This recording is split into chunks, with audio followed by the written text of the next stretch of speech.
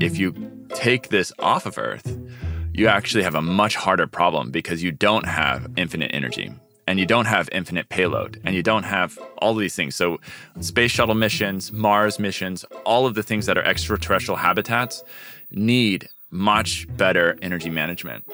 And so part of the thesis behind NASA's work with us was, if you guys can perfect this technology on the sustainable habitats that we have here, we can apply this capability to the things that we want to do when we terraform Mars and stuff like that. So it's a bit future facing, but definitely there is a theory there that this is going to be even a bigger problem in the future.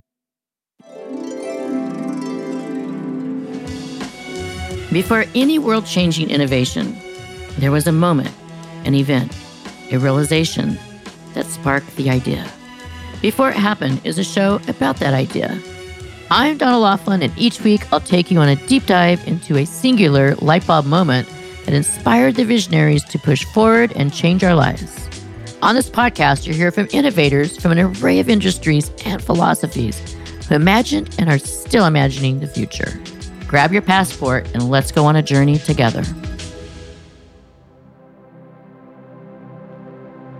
On this show, we talk a lot about sustainability, climate change, and a greener future.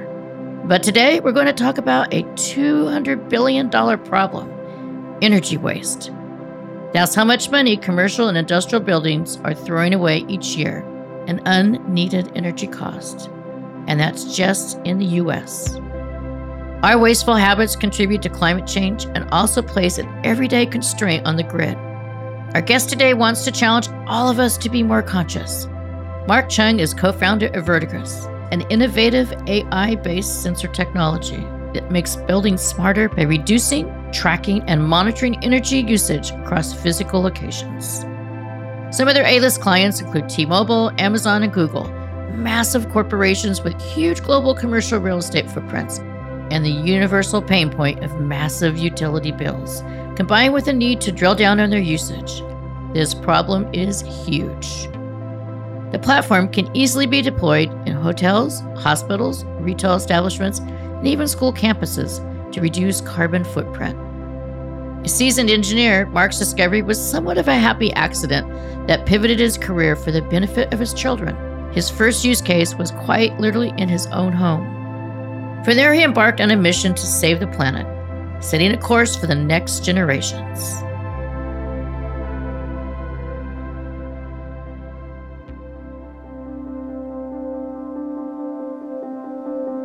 Growing up in a not-so-diverse Texas, Mark stood out as a child, not only as a first-generation Asian American, but also because he was very gifted in math and science. Here's how it all started for Mark. I grew up in a small town just outside of Austin, Texas called Round Rock. So you were like in the shadows of the tech sector already? Was the boom already happening? It had not happened. This was like in the late 70s. Well, so I guess it was the start of the tech sector, but my uncle, who was an engineer for IBM, opened up a plant in Austin for IBM. And this was pre-Dell, pre-everything. But IBM was one of the big employers in that region. And my uncle moved there. Then he brought our entire family over there. And my parents moved there shortly after having my older sister. And then I was born in Austin. And where did your family move from? They're originally from Taipei, Taiwan. So what was it like to have, Austin is a really cool kind of hipster place when it comes to parts of Texas. And Elon even wants to go there now. So what was it like growing up from the mix of the big state of Texas and Chinese family influence? How did those two intersect? Yeah, it was a very different place from where Austin is today, but it was definitely a up-and-coming city. It was a capital city. They had a university, so there was an appeal for an international community there. There weren't a lot of Chinese people growing up, but there was a small community of people through my parents' church that I ended up meeting like every Sunday. It was like the Chinese families that would get together from around Austin. So I grew up kind of with a dual identity, part of this very small Chinese community in Austin and a Chinese-looking guy in Austin, Texas. So both of my parents studied accounting in Taiwan. They went to the same school. That's how they met. And shortly after my uncle brought my parents over, my dad started to teach himself computer programming and got a job as a software programmer through some help with my uncle. So trailblazers. I mean, it's like, the Austin tech scene, really percolated, in the 90s. And we're talking just before that then? Is that in the kind of the 80s timeframe? Yeah, this was kind of late 70s, early 80s. So I recall when I was really young having one of the first IBM PCs that was available for consumer purchase. And my dad got one. He taught me how to, program tic-tac-toe on it. So it was kind of, he was a programmer. I was around computers and technology ever since I was a little kid. So what were your favorite subjects? Man, I guess it changed a little bit throughout school. So I think one thing, I don't know if it was like a product of just growing up in Texas or growing up around the Asian community in Austin, but I did naturally felt compelled to be in the math club and be in number sense and be in calculator contests. So all throughout, elementary, middle school, and even through high school, I participated in a lot of math and science competitions. And I excelled at them. So that was also an area where I started to feel a lot of positive self-image. But I did also really like English literature. And so actually I had a really tough time when I was trying to pick majors because I had thought one part of me, which was a very Chinese component of growing up, was math, science, get an engineering job, follow what my parents would advise. And the other side of me was very much a philosopher, wanted to study literature, wanted to write my own screenplays and books and things like that. So it was kind of an interesting duality I faced coming out of school there. What did you decide to study post-high school? And what influenced you to actually do that? Yeah, I had this desire to do something very mechanical with like my hands. I wanted to be a mechanical engineer. In high school, started to really like cars and just thought, oh, well, I could design an exotic car. I could design some like interesting mechanical things. But I also was really good at electrical engineering. And through just conversations with my uncle and with my cousins and my dad, I just felt like probably a better path for me to pursue was to start with computer science and electrical engineering. So I went down that after high school, and I guess I continued on. So you chose Stanford as your school for undergraduate and graduate. How was that transition going from Texas now to the San Francisco Bay Area and just some footsteps away from like the HP Garage and a lot of the entrepreneurship programs? I mean, was that just like, were you like a kid in the candy store, or what was that segue like for you? It's very surreal. I think something kind of like a dream come true. So the first time I went there, though, it was a very eye-opening experience. I remember feeling like this is the first time I've seen other Chinese people, like so many Chinese people, so many Asian faces. And I'd also gotten really accustomed to being one of the quote-unquote smartest kids in the classroom, always like smarter than a lot of my peers and excelled in school without a lot of effort. And then coming to Stanford, I think you just had everyone with that same mentality, same mindset. And there were so many more similar faces, so it was, looking back on it, I would say it was very transformational. There was a sense of a community, a sense of like-minded people all trying to do things that would change the world. So once you got your degree, what was your trajectory for your career? Did you go out and work for a company, or did you immediately go out to become an entrepreneur? Yeah, so I think growing up, my parents had a lot of influence on me. And even though I was exposed to like this idea of entrepreneurship, for me, my parents were very much risk averse folks. They were like, get a good job, work at a large company, study hard. Someone's going to pay you for this engineering skill set you're building and developing. So kind of early on, my initial interest was trying to land a really good job at a company. And one of the first companies that I ended up working for after school, which was a company called AMD. They had just acquired a team of a startup that I had been spending some time working with called NextGen. So this was an opportunity to kind of work with both a startup environment, but in the stability of a large company. So I was thinking that I was kind of getting the best of both worlds through that experience. But I think the entrepreneurship component of really solidifying that experience for me took place a little bit later. Within these large companies, were you seeing like a future opportunity? I mean, were you an entrepreneur with these larger companies, which is kind of a new trend? I wish I could say that. I think for me, in that early part of my career, I thought of myself as just like an excellent engineer, and that what I would think about doing was just climbing the ranks, working through just being an excellent engineer, getting more responsibility, developing, growing through a corporate environment. I had not thought of myself as like starting a new initiative or an entrepreneur at any big company. I was just sort of thinking, how do I become the very best engineer I can for AMD? Gotcha. So 10 years ago, you had some form of epiphany that you're going to tackle a really big problem, and then it's the $200 billion energy waste problem. Let's talk about that. What job did you have at that point that you were willing to leave and maybe disappoint your parents for a moment to go out and be a crusader and address this energy waste problem?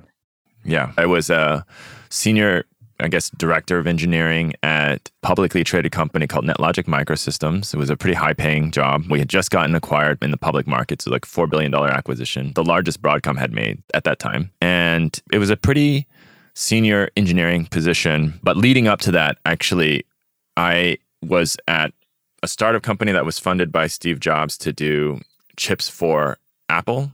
And that company had gotten acquired. And then I had joined a very early stage company that eventually merged with NetLogic and gotten to this size. So by this point in time, I had started to think, I know a little bit about how to start a company. I know a little bit about the stages of formation of a company. I know a lot about technology and technology development. And I started to think at that point that whatever I'm doing next, it can't just be pursuit of a career, because I don't need that. That was not providing any level of fulfillment. And it was also around the time that my son was born that I started to think, what is the impact I'm going to have on this planet? How am I going to contribute everything that I've put into my life now, all the work, efforts, skill sets? How am I going to use that to contribute to his generation? And that's where the culmination of all of those experiences said, if I'm going to be a role model, the way that my parents were a role model for me, or my dad was a role model for me, to my kids, I couldn't be just a bystander watching climate change erode when I have the ability to develop technology that could change that trajectory. And so I think that, conspired to make me take the plunge. Well, you went from large publicly traded companies to like the entrepreneurial environment, which is a great transition. When you became a father, do you think that your values changed the way you looked at the world as well? Oh, yeah. Yeah, in very profound ways. I think prior to that point in time, I maybe am a bit embarrassed to say that I was a bit more self-centric, more centered around wealth, the pursuit of prestige and position, title, power, money, whatever. I think there's some sort of classic things that I think were instilled in me from a cultural perspective that I should be doing this. If I'm going to be a good son, I should be getting a good job, getting a lot of money, making sure I take care of my parents, all of those things. And when I had my son, there was a very weird, maybe not weird, but a mental transition where I didn't care so much about what happened to me as much as I cared about what happened to him and their generation. And that extension beyond myself, I think, started to really shape how I viewed all the things that I was doing. Well, and also the convergence of things of happening, right? So your family values, cultural values, and then you have the Silicon Valley itself has its kind of own set of values, I think sometimes. If you're looking on the outside in, and all three of those, they were all playing in some form of, universal power, right? So let's talk about energy now, because you decided to take on this really big problem, $200 billion energy waste, and for the well-being of, of the integrity of your next generation, including your son and your family, you also recruited your brother. So how did you, I just metamorphose this, think about why you were taking this on. What was your brother doing? And then how did you actually recruit him to, quote, be part of that almost family business? Yeah, that was actually really hard. So Thomas, I don't know, for whatever reason, maybe because of the same cultural upbringing, he was on a path to a significant career advancement, and he was making, a ton of money. And I was just thinking to myself, how do I convince him to jump ship and help? But I think growing up, Thomas was someone that I leaned on really heavily as someone I would just trust with his capacity, his capability. And in the beginning, getting started, I was like, I need a couple people that I can really trust that'll just help get things done, get us past this initial hurdle of all the things that we need to get done. And we just need to build. So he and I, we had never worked like formally together, except as one time he had interned at AMD, but we had not worked formally together. And we just both thought it would be an exciting opportunity to blend our two skill sets. And after he got his first big acceleration vesting component, then he was like, okay, I think I'm ready. So what was that conversation like when you told him that you're going to take on this challenge and then recruiting him? And did you have that thought in your head going, what are our parents going to think? Or was it like, we're going to convince mom and dad that we're like superheroes in a sense, we're going to take this on? Like, what was that conversation like? And how did you go from that idea to then applying that idea and getting funding and all the other alliance stuff that you need to get things rolling? Yeah. So having the conversation with him was pretty straightforward. It was like, hey, Thomas, we're going to do this thing. Do you want to work with me on it? And he's like, yeah, sign me up. Talking to my parents about it was an interesting conversation. My dad he's always been super, super supportive. He's like, look, if you guys want to try it, give yourself some time, go for it. You know, like you've both had some successes. You both have some savings saved away. Take the time to explore what this looks like. And I'm proud that my sons are going to work on something cool. And my mom was a totally different story. She was like, how could you guys give up such good paying jobs to do something that's so risky and so crazy? Like, this is stupid. Don't do this. So dad's saying you can have the keys to the car and mom's saying, no, you're not ready to drive, basically. Yeah, exactly. But, I think with my dad, I guess my dad has always been more of the figure that we lean on for kind of decisions like this than my mom. And so for whatever reason, we went against her wishes and we did it anyway. And then the other part of your question about early days, how did we get it started? So it wasn't so difficult having come off the backs of like a company that just sold for like $4 billion and Thomas had sold his own company and John was joining us, that we were sort of like these hotshot engineers from Silicon Valley. And in that period of time, it was not difficult to raise like the first amount of money.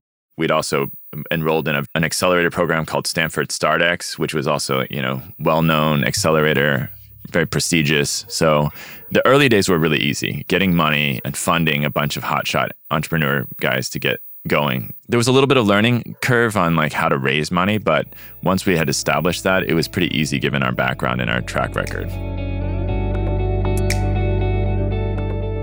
Mark and his brother Thomas and their co-founder Jonathan Chu created the energy management platform Vergicus in 2011. Their proprietary solution starts with attaching IoT sensors to all the appliances, peripherals, and large-scale systems on the network. Data from these sensors is then analyzed using algorithms and AI that learn the usage patterns over time, so adjustments can be made for energy and cost savings. A dashboard makes everything simple and transparent for clients. The problem you're tackling is huge, but let's define what it is you're actually solving. Who needs your solution? Yeah, so that's been a big evolution. But I would say in the beginning, we had just a very unique insight that every electrical device inside your building is consuming electricity, potentially wasting electricity. And most people have very little understanding of where that energy is going. You can't get it from a PG&E bill. It's not like your cell phone bill. You can get like an itemized list of every single thing in your house and know exactly what it's consuming. It's like a black box. So one of the early insights we had was we could take this connected sensor and we could sample the electricity and figure out everything in your house without needing to go into it. So like building an X-ray into your house. And so that at the beginning was sort of the thesis behind, okay, now we can figure out energy, we can figure out where it's going, who has problems that need to understand this energy. And as we sort of dug into it and developed it, over time we learned that it's a pretty universal problem, which is also part of the challenge, is that where are we going to focus our time and energy first? And we chose to spend that time and energy on the most mission-critical, enterprise-centric businesses that are out there. So that's like T-Mobile, Amazon, Google. That's where they have really big real estate footprint, really big energy footprint, and the same universal problem of not being able to understand and manage where that energy is going. And so we're all familiar with like artificial intelligence in our home and our cars. How did you kind of just stand back looking at the problem, discovering the problem? Like what happened that led you to this discovery that this is being ignored, or maybe it's maybe not being ignored, but maybe it's just not being addressed in the right way? I mean, you literally turned the lights on and realizing that this industry is not addressed the problem?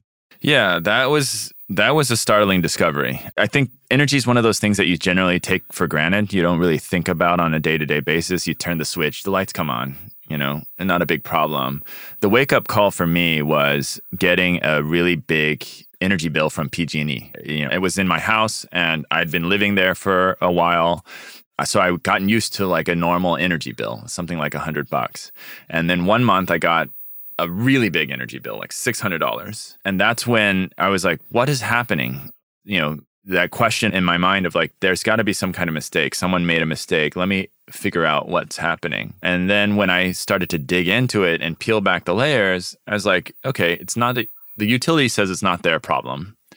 And they just installed these PG&E smart meters and they say the data is accurate. Well, let's just take a look and let's see what happens next month. And it was the same problem. And I was like, okay, well, now let me just dig in a little bit more. What are the likely suspects? Is it my refrigerator? Is it my garage door opener? Is it like someone's computer on doing something goofy at night? So I started to plug in these little meters that I could buy at Home Depot and just start recording the information and scribbling it down and just try to figure out where it was going. And we ended up just frustratingly, I had invited John over on the weekend to try and work on this project with me. And we just frustratingly could not find anywhere that this energy was going like crazy like this. And John is one of your co-founders along with your brother? Yeah, exactly. John's one of our co-founders. He was someone I was working very closely with at work. And on the weekends, we'd spend time, doing various projects together. And this one was about trying to figure out what's going on with my house. And we came up with this idea that what if we just took it straight out of the meter? And we had been working on a packet inspection algorithm that could essentially take all the information going from a single point and try and see the pattern of energy information going in and out of that single point to try and figure out what is happening at that one place where this is the only other place that's feeding the meter where the utility information could be bad. And that's how we sort of came to this realization that all of these devices in my house were actually speaking a language that AI could understand. We just needed to figure out what it was saying. And I think what was an epiphany for me was that even though people had tried to do this before in the past, no one had been doing this for the utility meter. Maybe there was a couple of people publishing papers on it, but no one had been working on it. And I think, okay, well, maybe that's just because in the residential market, nobody really cares about energy. It's too small. But commercial buildings got to have a solution. Industrial buildings got to have a solution. So we started reaching out to people in our network, talking to people, learning about the problem, and spending a lot of time. Like I met some folks at NASA, and they were working on this state-of-the-art building in NASA. It was like the highest performing building in all of NASA's, or the entire federal government's like portfolio. And I was trying to talk to these building engineers that were working there and asking them how they're solving these problems or how they're looking at energy. And it was just surprising that even in the highest performing building with an unlimited budget to kind of try and solve this challenge, there was no technology there. And that's when it was like, whoa, this is a place that's completely untouched by technology. Nobody's have tried to solve this problem before. Like, why is that happening? This is like the biggest problem facing humanity. So what was NASA's response to that, and what's your relationship with them now? Well, NASA's response to that was like, if you guys are working on some technology here that can help us figure out where energy is going, sign us up. We want to work with you. So we created a Space Act agreement with NASA, a collaboration partnership that exists to this day. And we started co-developing capabilities using their facility as a living laboratory for our technology. Is that just for Earth? As we evolve and we start going to space and other places, the energy problem that we have on Earth going to transcend to other places? It's a great question. Actually, Earth is one of the places where there's actually not a restriction on how much energy we can produce. It just turns out that some of the energy that we produce is really bad for the environment. So that's why I think people want to manage and monitor energy. But what actually drove a lot of that Space Act agreement was that if you take this off of Earth, you actually have a much harder problem because you don't have infinite energy. and you don't have infinite payload, and you don't have all of these things. So space shuttle missions, Mars missions, all of the things that are extraterrestrial habitats need much better energy management.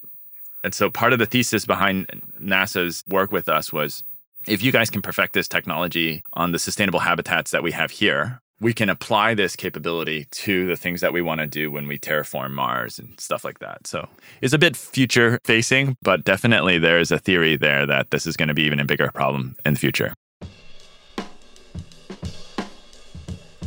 Hey there, it's Donna. I want to invite you to go check out some of our past conversations with game changers and innovators who are shaping our future.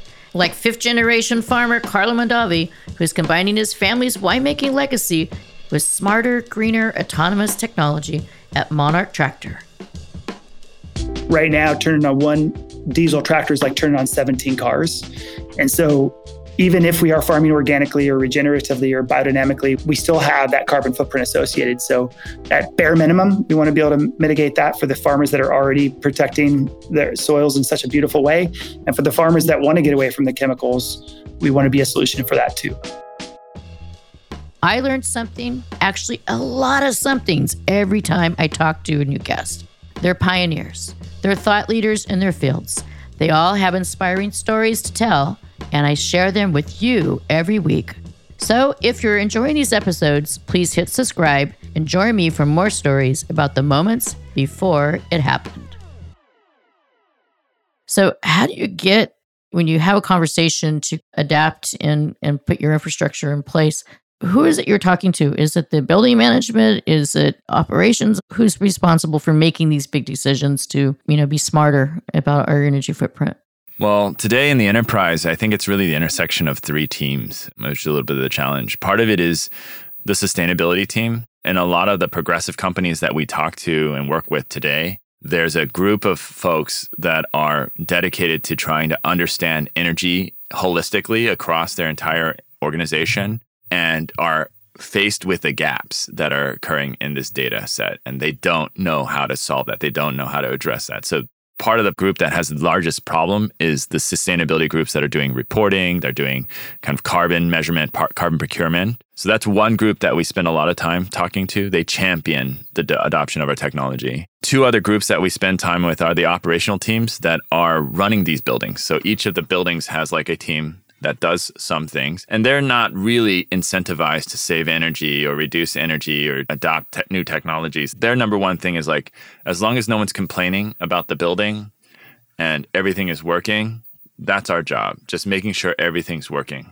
But we have to work with these folks because some of them really do want to do a better job being more operationally efficient or saving some money, but they're just not, incentivized to do that so well. But if you can provide a capability for them to do so and someone else is championing it, they'll support it. And then the last person that we talk to is usually someone in the IT department who has to connect the dots between all these different organizations and connect the technology layer.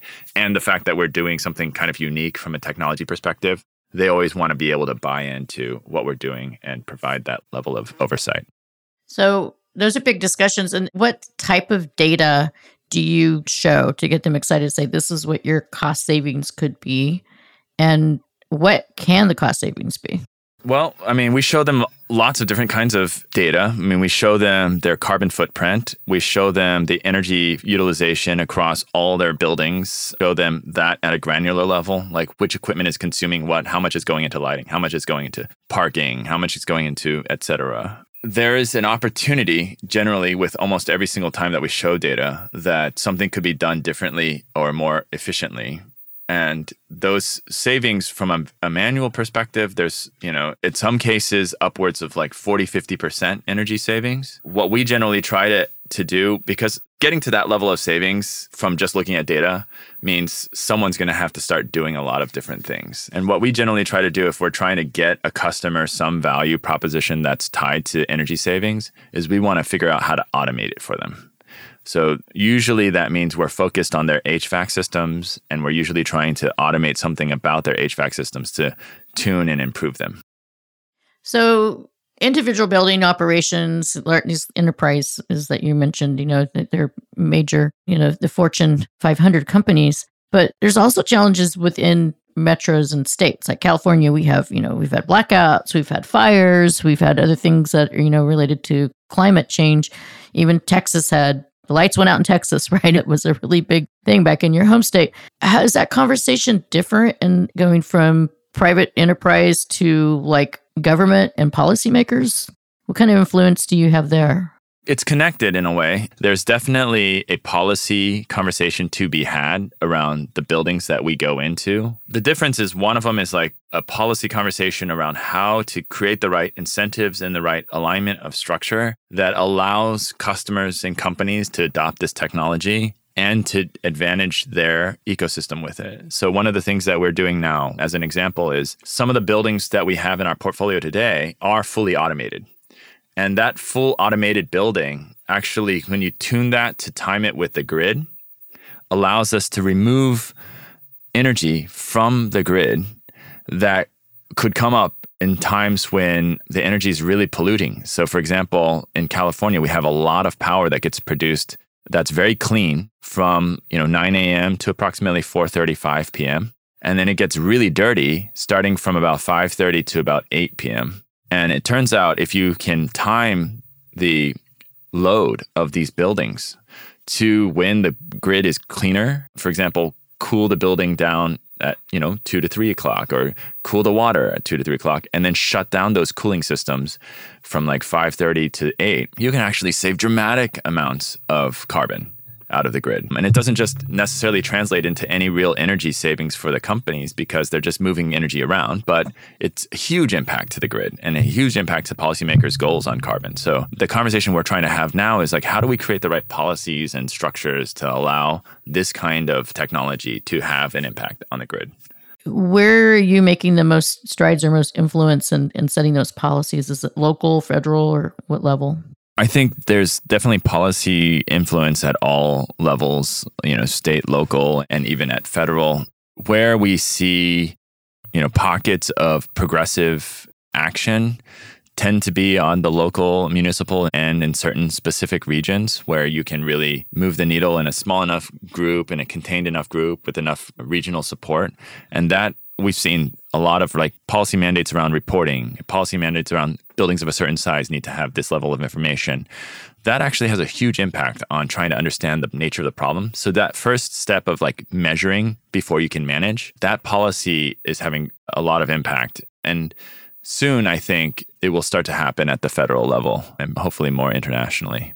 Well, and look at what's happening with the ESG, right? That's becoming much more of a priority for companies as well. So as ESG gets to be more of I wouldn't say a mandate, but more of a priority for companies, are you seeing that factor into your conversations as well as companies that are having an ESG policies in place and following the compliance there? Is that also helping you facilitate?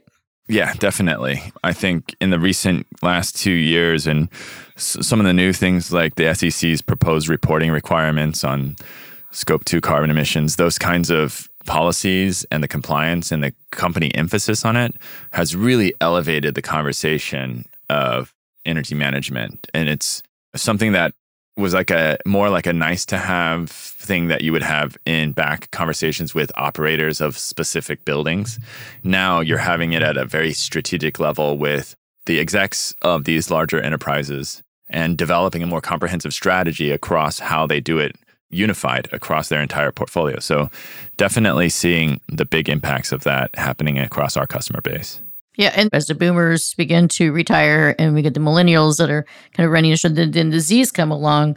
What is your message to, I'm doing calculation, is your son about 10 years old now? Yes, yeah. Yeah. So if you were sitting in a classroom in the future, next generation, and having this to be, your son probably is pretty knowledgeable on this, what would your message be to the 10, 12-year-olds that are just getting ready, starting to think about what they're going to study in their future? How do you get them to embrace that? Because the next generation is going to be pushing this to the next level.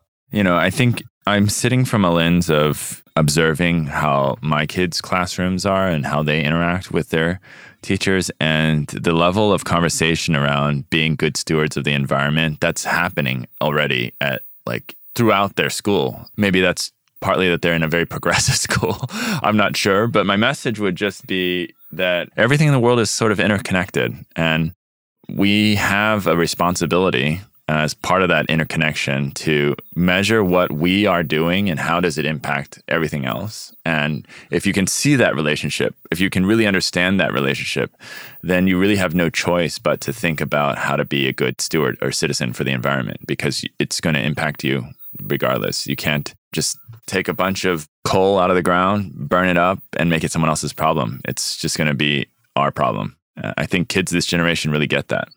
One last question.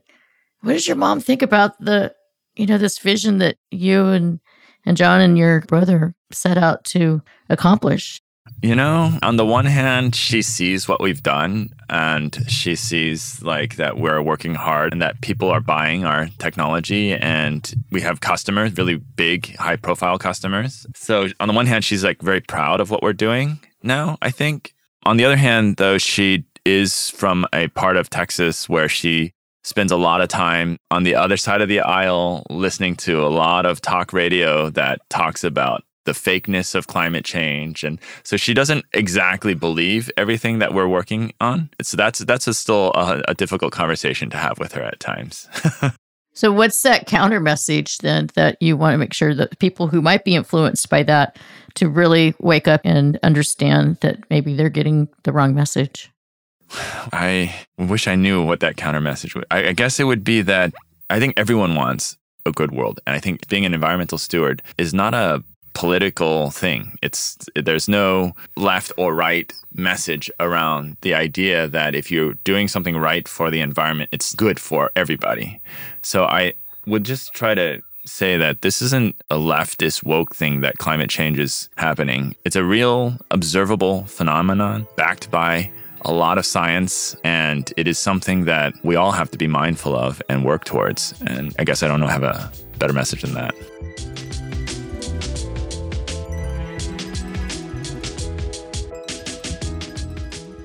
In the end, what is more important, cost savings or compliance? The answer is both.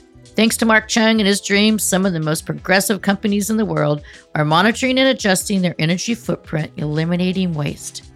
In previous episodes, we talked a lot about sustainability and the importance of protecting our natural environment for the good of all. Our conversations have covered the gamut, from the UN Sustainable Development Goals to finding alternative energy sources for mobility to ESG investing.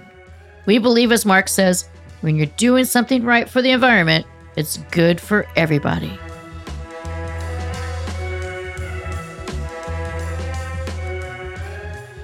Thank you for listening. Follow Before It Happened on Instagram and Twitter.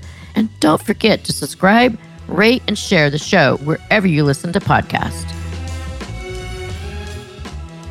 Before It Happened is produced by me, Donna Laughlin, along with Studio Pod Media. The executive producer is Katie Sunku Wood. And all episodes are written and developed by Susanna Camp, with additional editing and music provided by Noda Lab.